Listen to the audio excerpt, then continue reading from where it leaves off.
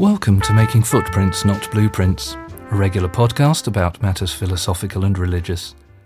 My name is Andrew James Brown, and despite being myself an atheistically inclined free thinker, I'm also the minister to the Unitarian Church in the city of Cambridge, UK.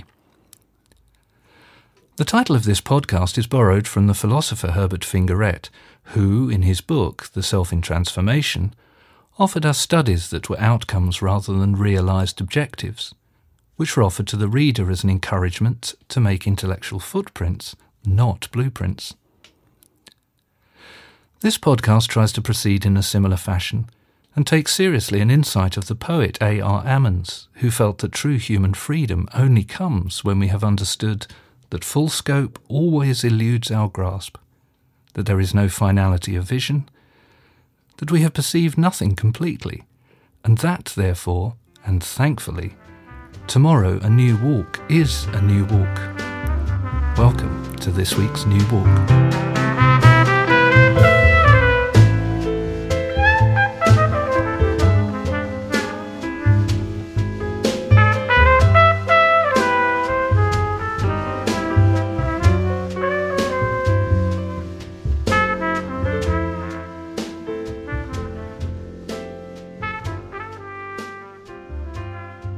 Jesus or Barabbas, Carl Schmitt and Little Red Riding Hood. A cautionary tale for 21st century liberals. Like many, perhaps most children, my world was powerfully shaped by many adults who were willing to mislead me into believing the world could always be divided into goodies and baddies. This was usually illustrated via the many myths of British exceptionalism, which centred upon the two world wars and the British Empire. Although one might have hoped otherwise, in my Sunday school Bible classes the situation was no better, a fact that can be seen by considering this story found at the end of the Gospel of Matthew. It's chapter 27, verses 15 to 26. Here it is in David Bentley Hart's recent translation. Now, for the festival, it was the governor's custom to release to the crowd one prisoner, whomever they wished. And they had at that time a notable prisoner named Barabbas. When therefore they were assembled, Pilate said to them, "Whom do you wish I should release to you, Barabbas or Jesus, who is called the Anointed?" For he knew that they had handed him over through malice. But as he sat upon the dais, his wife sent word to him, saying, "Let there be nothing between you and that just man, for I have suffered many things today in a dream because of him." But the chief priests and the elders persuaded the crowds that they should ask for Barabbas and should destroy Jesus. And in reply the governor said to them, "Which of the two do you wish that I should release to you?" And they said, "Barabbas." Pilate says to them, "What then should I do with Jesus, who is called the Anointed?" They all say, "Let him be crucified." But he said, "Why? For what evil did he commit?" But they cried out the more, saying, "Let him be crucified." And Pilate, seeing that it is bootless, and that unrest is being produced instead, took water and washed his hands in front of the crowd, saying, "I am innocent of this man's blood. You will see to it."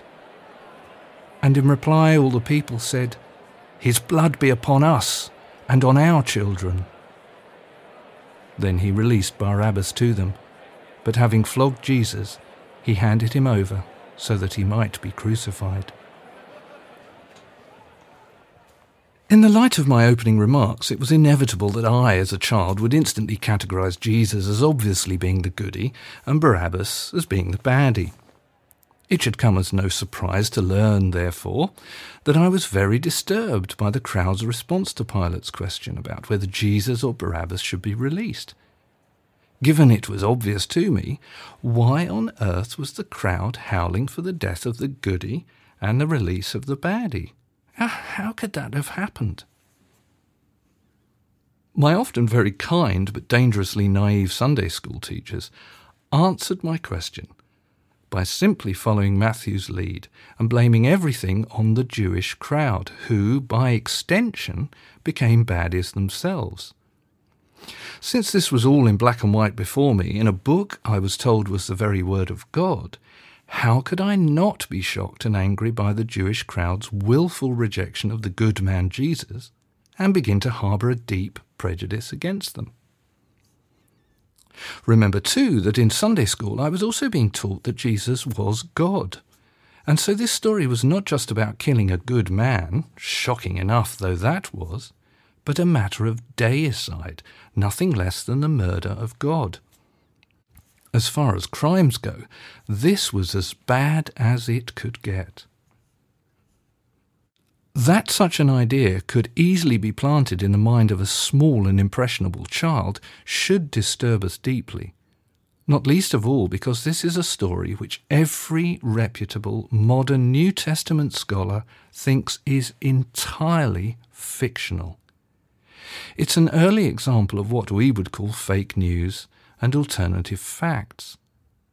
But, of course, the impact of this story was not simply confined to we few children who attended a tiny rural English Sunday school in the 1970s, but one which has affected every child who has ever grown up in a Christian context. The shocking truth is that this story has played a central role in the creation of a Christian anti-Judaism, which has led directly to the deaths of millions upon millions of Jews over the last 2,000 years. As the New Testament scholar Robert Funk reminds us, quote, "There is no black deep enough to symbolize adequately the black mark this fiction has etched in Christian history," unquote. Looking back over 40 years, I still shudder when I see how easily this evil fiction might have been etched into my own bones. However, I was lucky beyond measure that my father's grandparents had formed a close relationship with the Jewish family who lived next door to them, in East Barnet. And, when my dad and their son were both courting the girls who later became their wives, they began to go out together, especially to the pictures. It was the beginning of a lifelong friendship, and by the time my sister and I were born, and the children to our friends, each year around Christmas and Hanukkah time, our two families would meet up, and a jolly and festive time was had by all.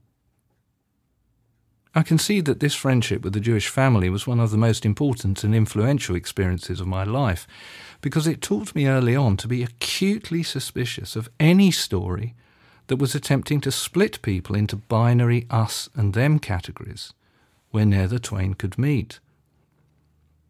This experience helped create in me a strong desire better to understand both how this anti-Jewish and anti-Semitic state of affairs could have come to be in the first place, and very importantly, how the mechanisms which made it possible might still be darkening and influencing our own times. As some of you know, this interest eventually blossomed into my later postgraduate study and then professional work in the field of Jewish-Christian and then Jewish-Christian-Muslim relations. In connection with this work, in the early 2000s, I found myself looking closely at the work of the conservative German jurist and political theorist Carl Schmitt. He was born in 1888 and died in 1985. And especially his 1922 book, Political Theology. Schmitt's thinking about questions concerning sovereignty, the effective wielding of political power, and the state of exception has been and remains highly influential in modern political philosophical thought. However, for all the many valuable and powerful insights his work undeniably contains, his basic way of thinking about the world is deeply problematic and dark, not least of all because it is so tightly bound up with his close association and juridical political allegiance with Nazism. Indeed, he has at times been called the crown jurist of the Third Reich. Now, I bring Schmitt up in connection with the reading from Matthew because, like me, he was also very disturbed by the question, Christ or Barabbas, Jesus or Barabbas. As you've heard, for me, in the first instance, and in a moment I'm going to come to a darker second instance, but in the first instance, for me, it was a question which caused me to resist making the kind of immediate binary judgments Matthew and much of historic Christianity wanted me to make, i.e. for Jesus and against the Jews. and then to engage in what has become a lifelong dialogue with the Jewish tradition, which in turn has given me a deeper and more nuanced understanding of how a complex shared world really works, and, importantly, might work better. But for Schmitt, it was a question which, during the 1920s, 30s and 40s, encouraged him to begin a sustained attack not only on the Jews, but also on liberalism. An attack which today, in new right-wing, especially alt-right-wing hands, it is once again fully underway. In his political theology, in Chapter 4, Schmitt revealed that he believed, quote, liberalism, with its contradictions and compromises, could not answer the question of Christ or Barabbas, except by making and accepting a proposal to adjourn or appoint a commission of investigation, unquote. Given this, he sneeringly concludes that, quote, the essence of liberalism is negotiation, a cautious half measure, in the hope that the definitive dispute, the decisive bloody battle, can be transformed into a parliamentary debate and permit the decision to be suspended forever in an everlasting discussion, unquote.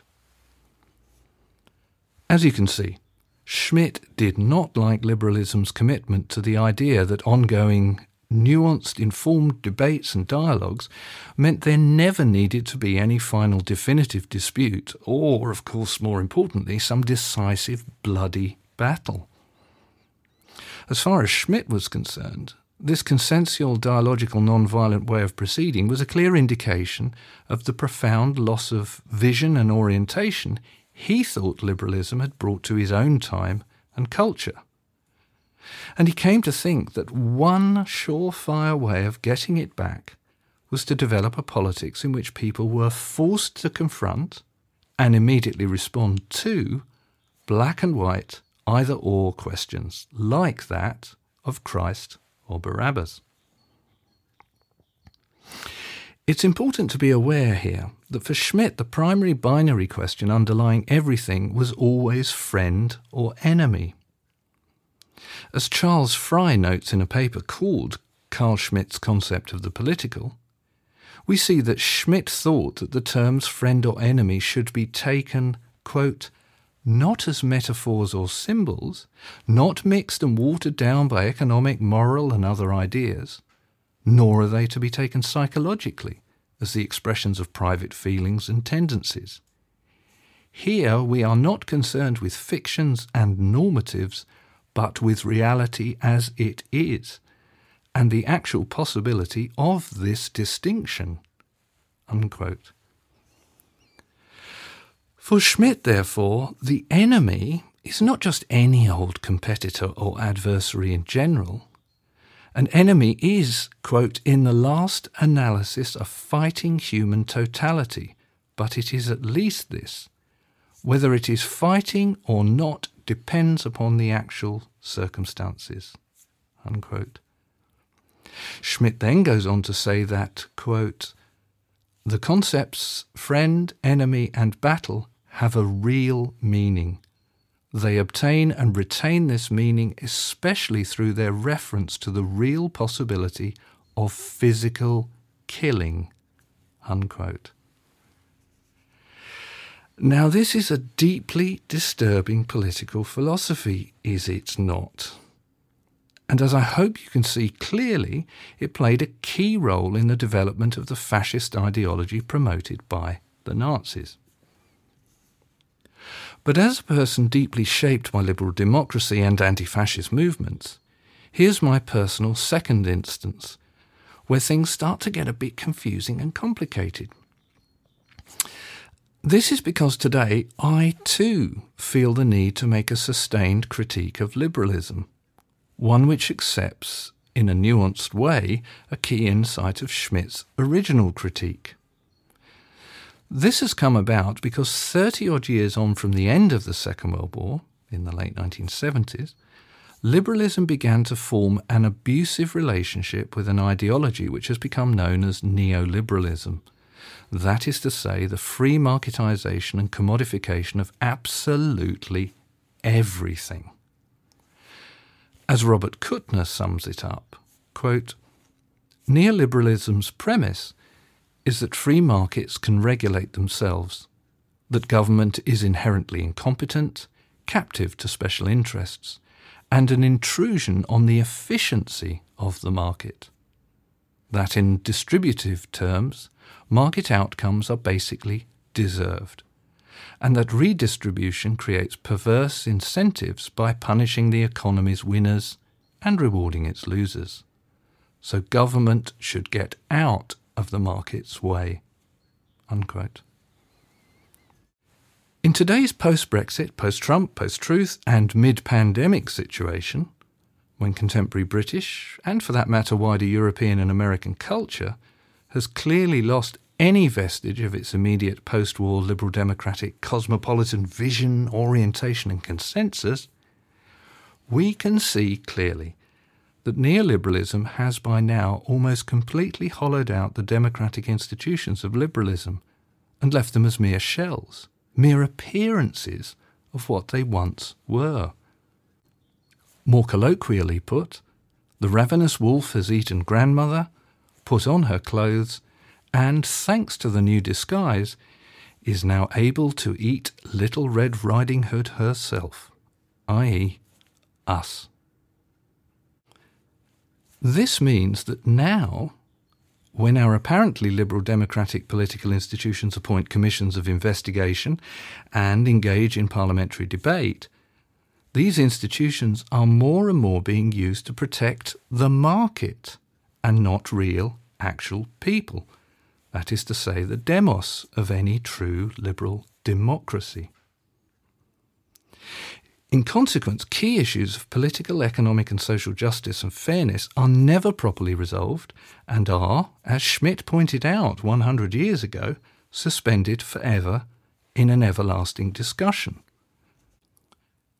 This is why inquiries like those purportedly looking at the Grenfell Tower disaster, the financial crimes and scandals of 2008 and the Windrush scandal, as well as the inquiries that may, or more likely may not, be had over the procurement of millions of pieces of faulty PPE or the disaster of track and trace being privatised through and through. This is why they will never deliver justice and fairness to the demos, the people, because these inquiries are designed only to deliver results deemed good for the market and those institutions and individuals who benefit directly from its profits. It's no wonder people are beginning to lose faith in liberalism and liberal democracy and are angrily beginning to insist upon radical change. Now, for someone like me on the liberal left end of the spectrum, the change required is a radical restoration of a genuine liberalism by the final ending of neoliberalism and a return of power to the demos and decisively away from the market.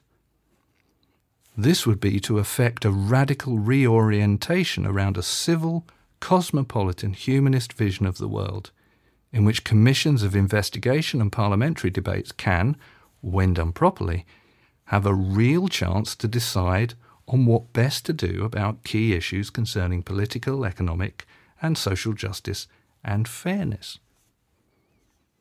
To return to the story from Matthew, I think it is possible that such a change could help us appropriately to decide the Jesus or Barabbas question. But the decision would not be one based on the false friend-enemy binary loved by Schmitt, but something much more highly nuanced, looking perhaps something like this. After a fair trial or commission, Jesus will be released rather than Barabbas, if the evidence allowed that, of course. Programs would be initiated genuinely to reform the wider social situation that had helped make Barabbas the criminal he was. Attempts would be made to reform Barabbas rather than execute him. And finally, safeguards would be put in place to ensure that false evidence and fake news could not be used to mount a persecution against any group within our society, whether they be Jews or from any other community. That's the kind of thing Schmitt's critique makes me hope for. But I fear that a revived, wholly unreformed, full-blown Schmittian philosophy of decisionism is once again threatening to become popular amongst the many illiberal political and religious individuals and groupings who are also attempting to reorientate both themselves and wider society, us, all of us. But for such people and groups, the change they want is one dependent upon creating an endless series of simple, fast-moving, false binary questions, which are deliberately intended simplistically to divide the world up into friend, enemy, indigenous, alien, Christian, non-Christian, left, right, black, white, in, out, leave, remain, and many more besides. All this is being done, of course, in the mistaken belief that these decisions, these binary decisions, will revive in people a belief that the nation is heading assuredly towards a restored political, religious and personal sense of identity and confidence. The current obsession with displaying the Union flag at every opportunity here in the United Kingdom is but one very frightening indication of this process underway. Very soon one will be identified as being either for the flag or against it. But to follow this route is to indulge in a very, very dangerous fantasy, because the world always was, is, and ever will be a complicated, non-binary place. And a failure to see and address this basic fact of existence will always lead us into the darkest places and times, to murder and mayhem. So, Jesus or Barabbas, Christ or Barabbas, how are you going to respond to this kind of question in our own age?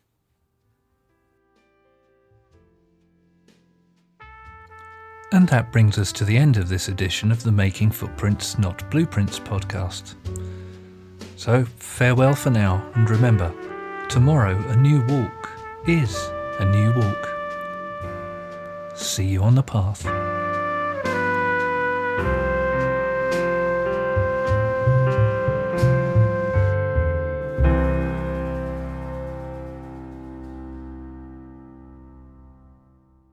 Thank you again for listening to the Making Footprints, Not Blueprints podcast. If you haven't yet, please subscribe and each new podcast will be delivered to your device as soon as it is released. Also, if you'd like to join the conversation, please feel free to comment on the blog or come along to the occasional live online discussions which take place on Wednesday evenings at 7:30 p.m. GMT. Anyone is invited to ask questions and make comments on the issues discussed in the podcast. You can find all the necessary links in the episode notes. We look forward to talking with you then.